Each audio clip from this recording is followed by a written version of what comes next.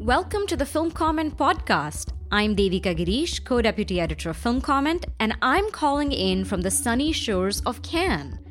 Over the course of the 2022 festival, as news of standing ovations and walkouts, raves and pans, spit takes and hot takes flood the feed, the Film Comment crew will be reporting on all the cinematic goings-on at the Croisette with dispatches, interviews, and podcasts. So make sure to subscribe to both the Film Comment letter and podcast, and keep tuning in every day for more. We're recording our first on-the-ground Cannes podcast. I just arrived here an hour ago, but I'm here with two critics and Film Comment contributors who are already weather-worn and battered and beaten down by a day and... You're looking great, Danica. Cheers, thanks. By a day and a half of Cannes? No, you guys look great, but I feel the Cannes weariness, which I'm surely... Can't we? Yeah, exactly. Can't we? I love that. There we go. That's the headline of today's podcast. Can we? Podcast number 1. Can we? So we have with us today, drum roll, Jessica Kiang. I'm covering for Variety from here. And Jessica was just on our preview as well. And Jordan Cronk, covering Cannes for Art Forum.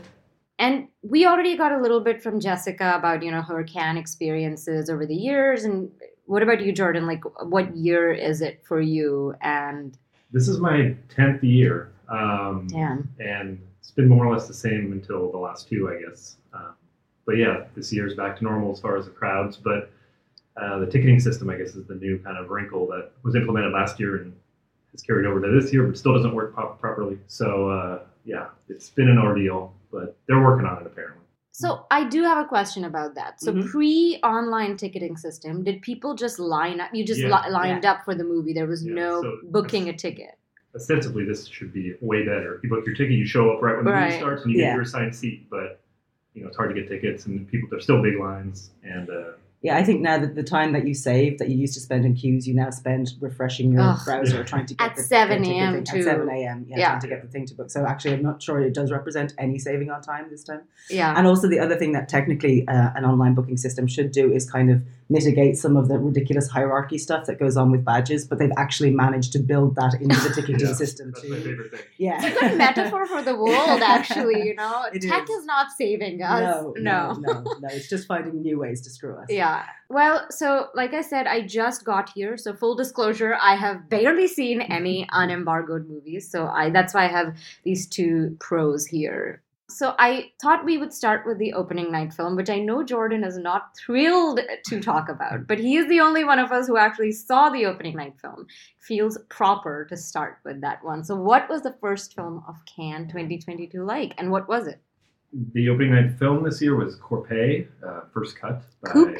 Coupe. Right? Yeah, sorry. Coupe. Yeah. I don't even know the name of the film. First Cut is the American title.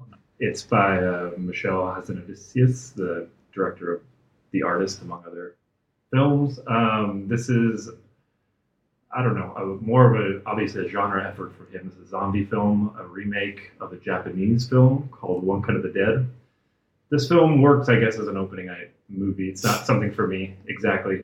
It's kind of a meta-cinematic zombie film where the cast and crew go out to film a zombie movie and then they really get infected and become zombies. So it's just kind of film within a film thing. So yeah, it's diverting enough. It wasn't really for me. And it sort of feels kind of like 10 years past when it would have been like zeitgeisty to do that now. Like even like the Jim Jarmusch zombie movie felt like kind of out of date, even though I think that those meta aspects of that film worked a little better. This one kind of just feels a little tired and out of date. But yeah, I guess it's fine for an opener. I mean, it's hit or miss on openers. Sometimes they have like some auteur title, like last year Annette, or I don't know, Blue Knight's Kingdom, I think, opened one year. So sometimes it's those kind of films, other times it's like Hollywood type films. So yeah, this one kind of splits the difference, and they like to get French films in there, I think, as much as possible. So Yeah, I think it also sort of falls between two stools though as well, because I mean, my review of this film, which I haven't seen, is that I didn't even bother going to see it, which is very unusual. I would normally make the effort to go and see the opening night film in Cannes just because I'm here in Cannes and it's a thing and it's an event. And this already didn't really feel like that kind of an event. And again, had it been Elvis, which also would have been a really obvious choice because, Great Gatsby opened and not a film I liked at all, but actually it was just hilarious fun to watch that. And it did feel like a big event opening, and this just didn't really have that feel. So I felt quite okay missing it. So that's your review of Coupe, that you didn't bother to see it. But what was professional people? What was your first film of Cannes 2022? I should say to listeners that critics, we often watch a lot of movies even before the festival, but because of embargoes, it's kind of like movies. They don't shoot them in order, but then we see them in narrative order. It's kind of like that. It's a nice analogy, right? Yeah. We pretend like it's the first. I'm sure that wasn't the first film you saw, Jordan. No, Cannes. I saw films before I got here. Yeah. But that was the first one that I saw in a theater here. On the Croisette. Yes. Yeah. How about you, Jessica? Well, the first one I saw, I was in Paris and London before this, and they do lots of pre-screenings in both of those cities, so I saw quite a few films before. And then when I got here, actually, my first film on the Croisette was a super secret screening of something that is still under embargo that I can't talk about. So, yes, it really is strange like that. Yeah, you are part of the critics' Illuminati at Cannes. Apparently so. Apparently so. Yes. Tremble before my power. I can't talk about that one. So the first one, official press screening that I went to was Tchaikovsky's Wife, which is the Kirill Serebrennikov film. So it's a period piece, and Kirill Serebrennikov obviously there was always going to be some sort of like meta interest going on around this because he is a Russian filmmaker, and there was there's been a lot of discussion about whether or not Russian filmmakers should be represented at all. Serebrennikov is very famously a dissident, was basically under house arrest from the regime, and has now, so of all of the Russian filmmakers, you would imagine that he would be the one who would sort of get the license to be able to show in Cannes. And yet there still was quite some complaint. There's been some complaint, I think, from the Odessa Film Festival as well, saying that there should be an absolute blanket moratorium on anybody from Russia. So it's weird because this has absolutely nothing to do with the film. And the film itself is a period piece about the wife of Pyotr Tchaikovsky, the composer. And I hated it. Really? Yes, I really hated it. I was so surprised disappointed by how much I hated it. Because I liked his previous film, Petrov's Flu, quite a lot. I really enjoyed the diseasiness of that. And this one, it really actually actively annoyed me. I don't really know why you would make a film in which we're basically sort of coached to despise the lead character, Tchaikovsky's wife. She is just one of the most abject and pathetic creatures throughout the entire thing. The plot basically revolves around her falling absolutely weirdly for no reason in love with Tchaikovsky, and essentially being the 18th century equivalent of a stalker is, and then she is the stalker here. Yeah, and persuading him to marry her.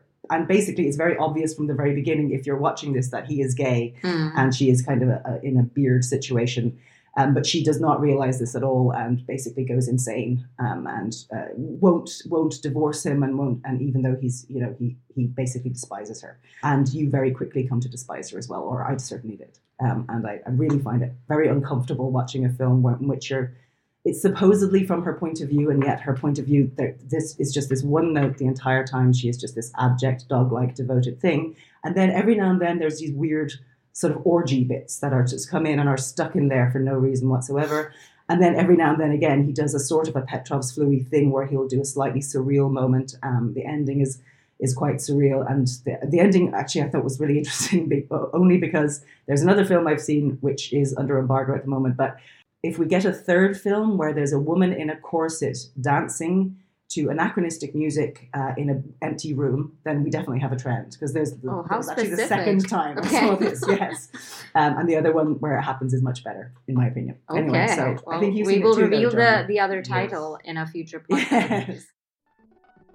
You're listening to the Film Comment Podcast. Sign up today for the Film Comment Letter.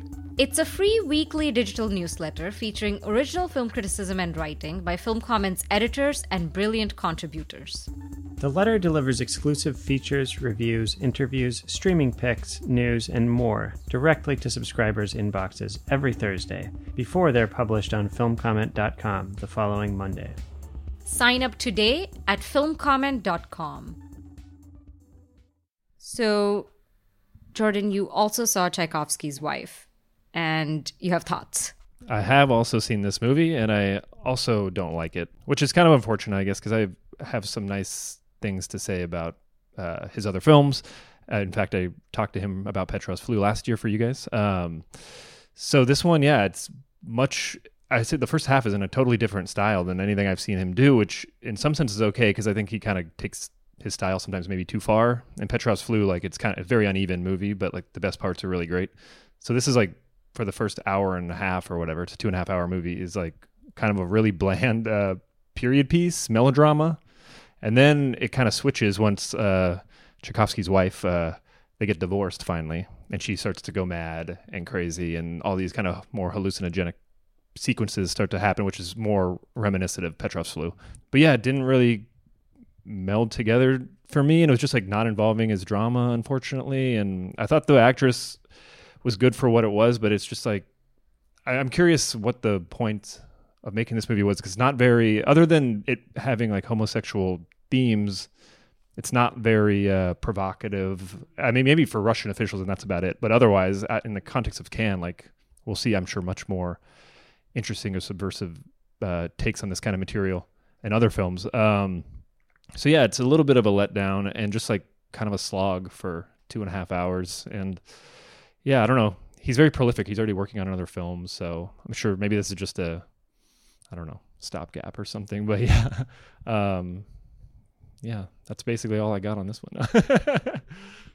Did you like anything you saw? I have liked one film I saw. The new film by Pietro Marcello is called Scarlet. It is the opening night of the Cannes Directors Fortnight. This is Marcello's, I guess, second like fully narrative film after Martin Eden, which I'm sure many listeners are familiar with. This film kind of, though, harkens back to his slightly earlier films that were more hybrid-based and had more documentary elements in it. This one is an adaptation of a book, and it tells kind of a fabulistic story of a World War I soldier who comes back to his village in, this is actually Marcello's first film in French as well, so he comes back to a village in France where his wife has died while he's been away, and when he comes back, he has a newborn baby that he, I guess, is aware of, but has never met. And the film kind of follows him at the beginning for a while as the baby is obviously young, and then as she grows up, she kind of takes center stage as the main character of the film. And if she kind of gets into these situations where she meets kind of magical type, fairy tale type creature. She meets like a witch who tells her that she's going to be this successful, I don't know, she wants to be a singer. And so anyway, so it mixes archival imagery, which is what Marcello is kind of known for, with like really textured 16 millimeter cinematography. And it really blends them like more beautifully than most of his films even have before. And yeah, it just has this very like magical quality. It's much more like Martin Eden is kind of a severe and melodramatic film. This is much more lyrical and low key, and maybe probably could come off as more modest. But, and if that, I mean, that's probably the case, but it's really kind of touching, and it deals with kind of the town not being fully accepting of their family. You find out why the family doesn't like the deceased wife, and so it's kind of the dad and the daughter trying to kind of make their way within this village who have kind of considered them outcasts. So yeah, it's a really beautiful movie that I think it just kind of moved me and touched me by the end. But I know Jessica saw it too, so I don't know if you have any different thoughts than I do. But Yes, I mean, I saw this yesterday, and I think my expectations were so high because I was one of the many people who went completely bonkers for Martin Eden. I really loved it so much, and so from judging against Martin Eden, for me, this felt like a little bit of a step down.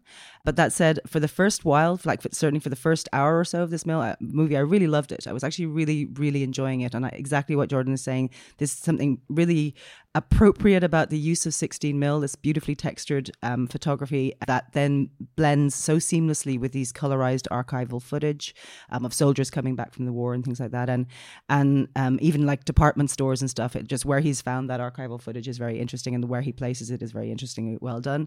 And I actually was really moved by the story of the father, and when it's a father and daughter, like father and child daughter story, I was really there with it. Especially the actor who plays the father is just so fascinating to look at, and he's a really interesting presence. And there's what Jordan was referring to. There's this moment where he does something which results in him and the family becoming even more outcast than they already are. Him and his daughter, really. He's a very skilled woodworker, so there's a sort of an ongoing thing about working with your hands, which also then sort of knits back into 16mm, having that lovely grainy texture and feeling so sort of artisanal and handmade.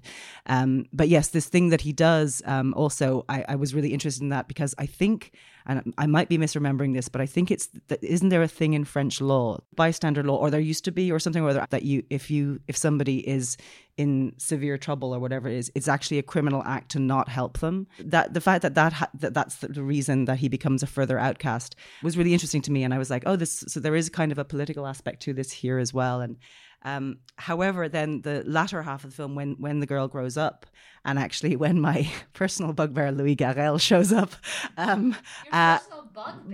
mean, he's just Louis Garrel every time, and I can't ever see him as anybody but here's Louis Garrel turned up to bring some brood to the thing, and he brings some brood, and he's obviously like, the sort of he's going to be the fly in the ointment, or he's certainly going to be, an agent of change in this rustic life that she has been living. And it's so when that happens, and when it becomes sort of more about the sort of magic of her romance, whatever, with him, I'm less interested in it, and I found myself disengaging from it. And also, there's bits in the very latter part where she sings, and I'm sorry, the singing I did not like at all, and the songs sort of like tootle on for way too long, so I found that a little bit precious at times.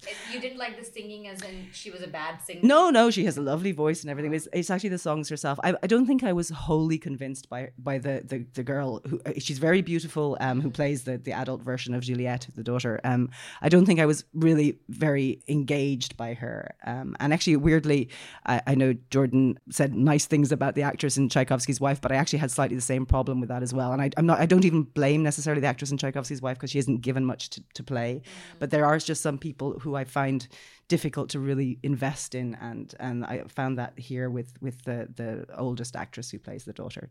So I mean, I'm still overall positive on it, but I wish it had actually just remained being a father-daughter story, because I've actually found that very touching.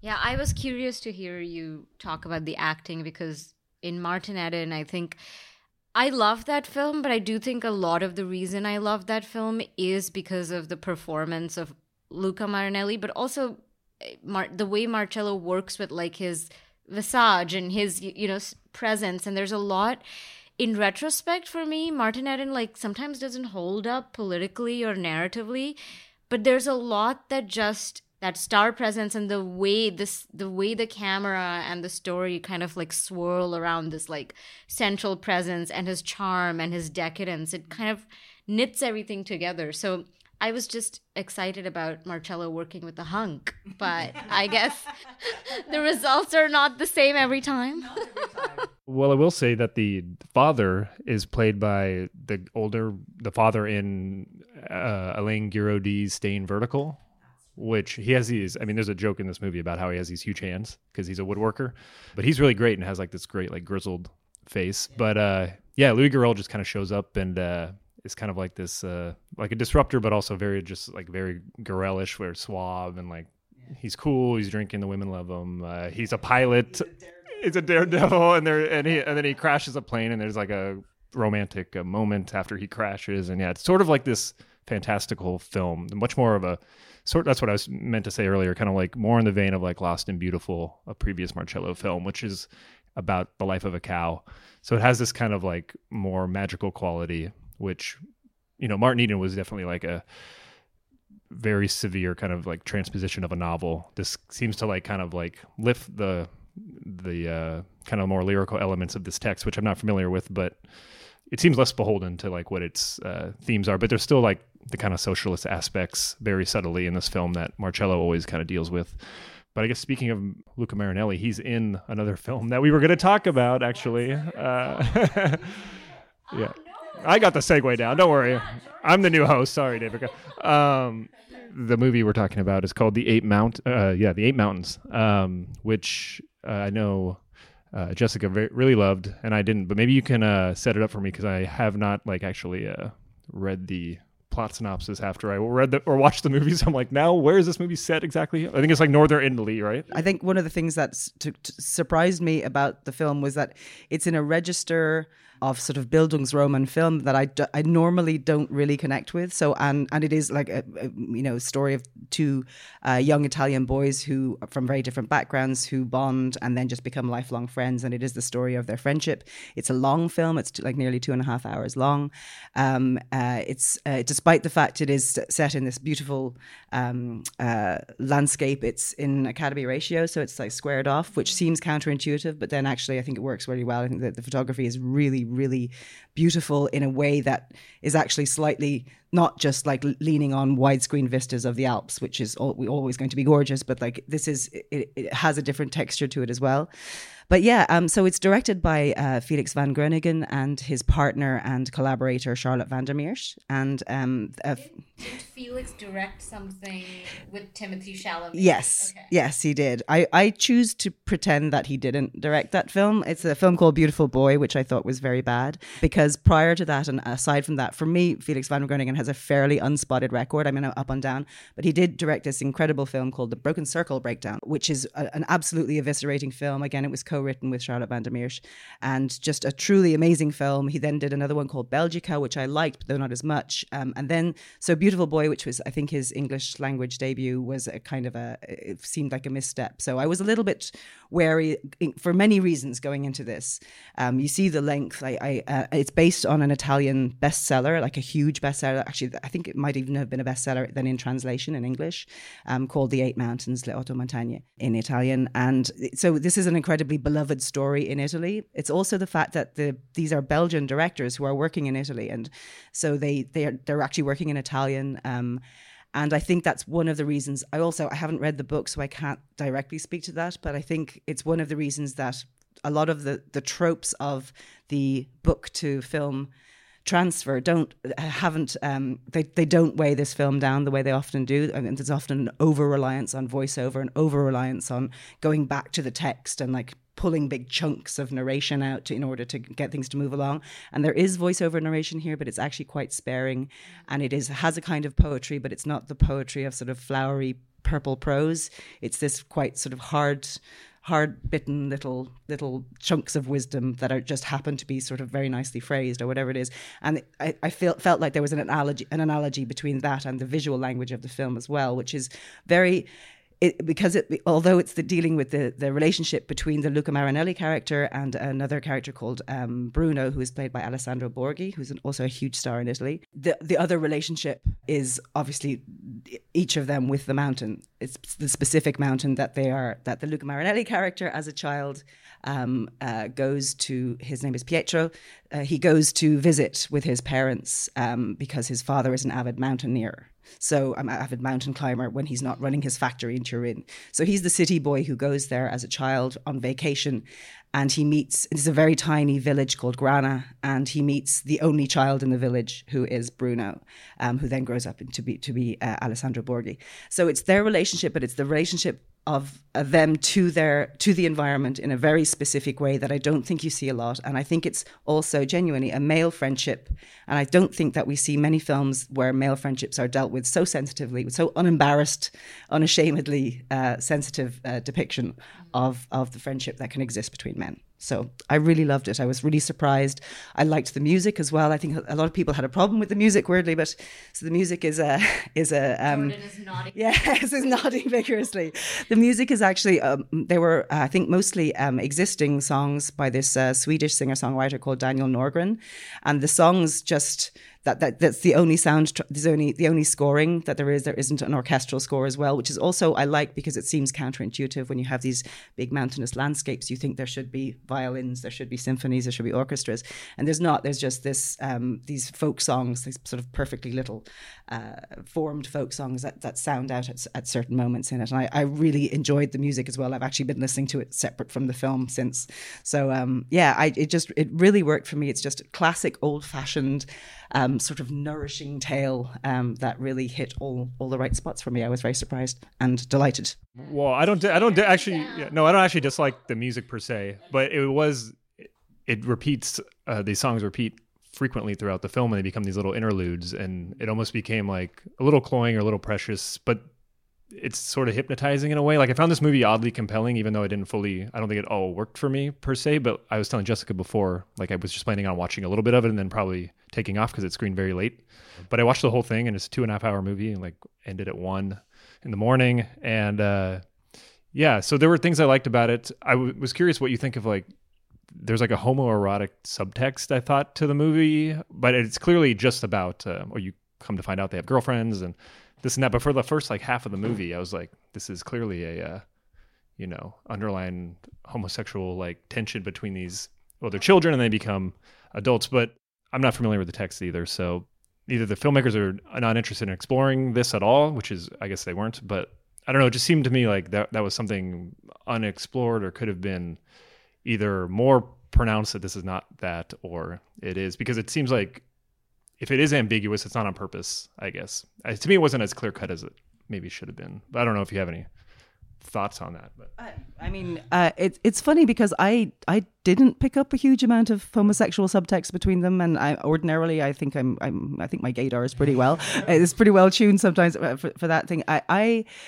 One of the reasons I think, again, that I think it's unusual is that it is because for me it didn't have much of that. So it wasn't actually, it's unusual to see a relationship between heterosexual men depicted as being very deep and very loving and really life-changing and life-defining for both of them, but actually not really having a sexual element. So to me, it didn't really have that element at all. So, and I mean, there are things that you can point out that are, traditionally I would be hyper conscious of how sidelined the female characters are here. They are very peripheral. Even his mother, who I believe from what I've read about the book, the mother is a much stronger presence in the book, and she's there much more. So like the female characters who play in this are really, pushed out to the sides, and that would normally really bother me.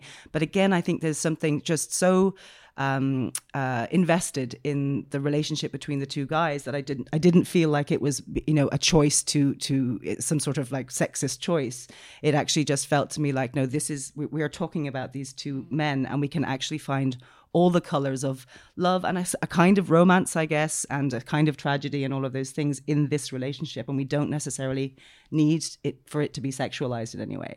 But yeah, I guess you just saw something there that I didn't. Sure, yeah, probably, but no, yeah, no, but the thing I just enjoyed from it, just from like a programming or curatorial sense, is like they're programming this. It's a very strange movie to have in like the competition at Cannes for some reason. When I was watching it, I'm like, this is like a good, like I said, it didn't totally work for me, but when I sat there and watched the first images, I'm like, okay, this could be really interesting.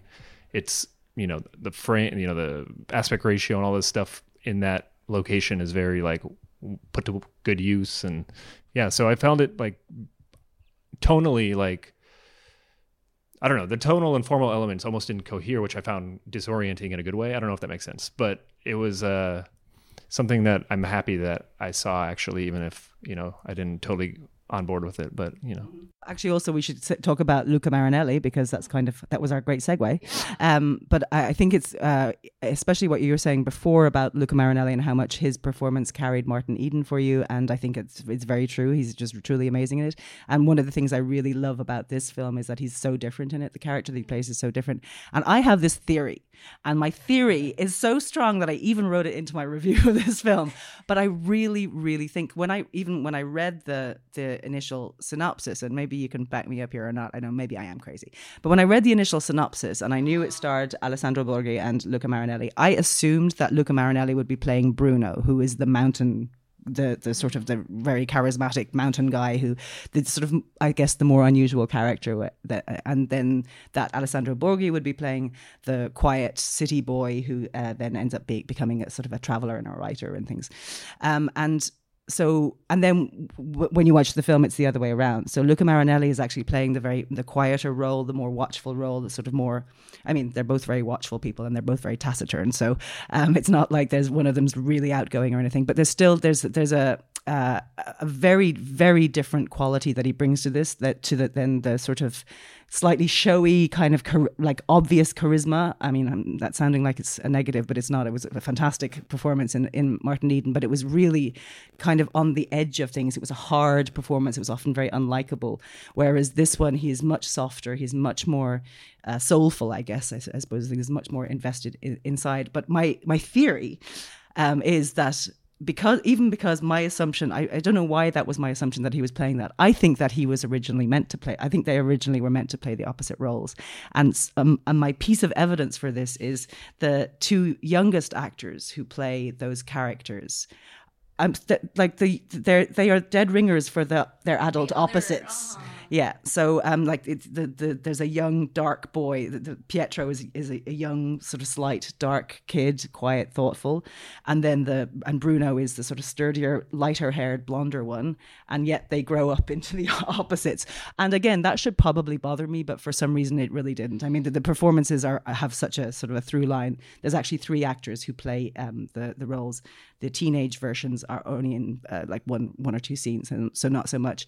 But the child actors, and then Luca and Alessandro, certainly, I'm convinced. I'm I'm sure the filmmakers will address this and will tell me I'm wrong. But anyway, again, even with that sort of I'm like slightly taken aback thing, it still really worked for me, and mainly because of Luca Marinelli again, who I do think is wonderful.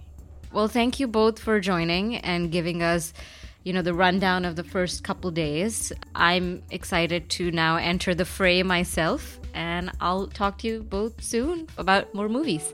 And if you're listening, keep tuning in, because we'll have something coming every day, and we'll have both of these people on in writing and in podcast form. And thank you both. Thanks. Thank you. Bye. The Film Comment podcast features original music by Greg Einge. Film Comment is a publication of Film at Lincoln Center.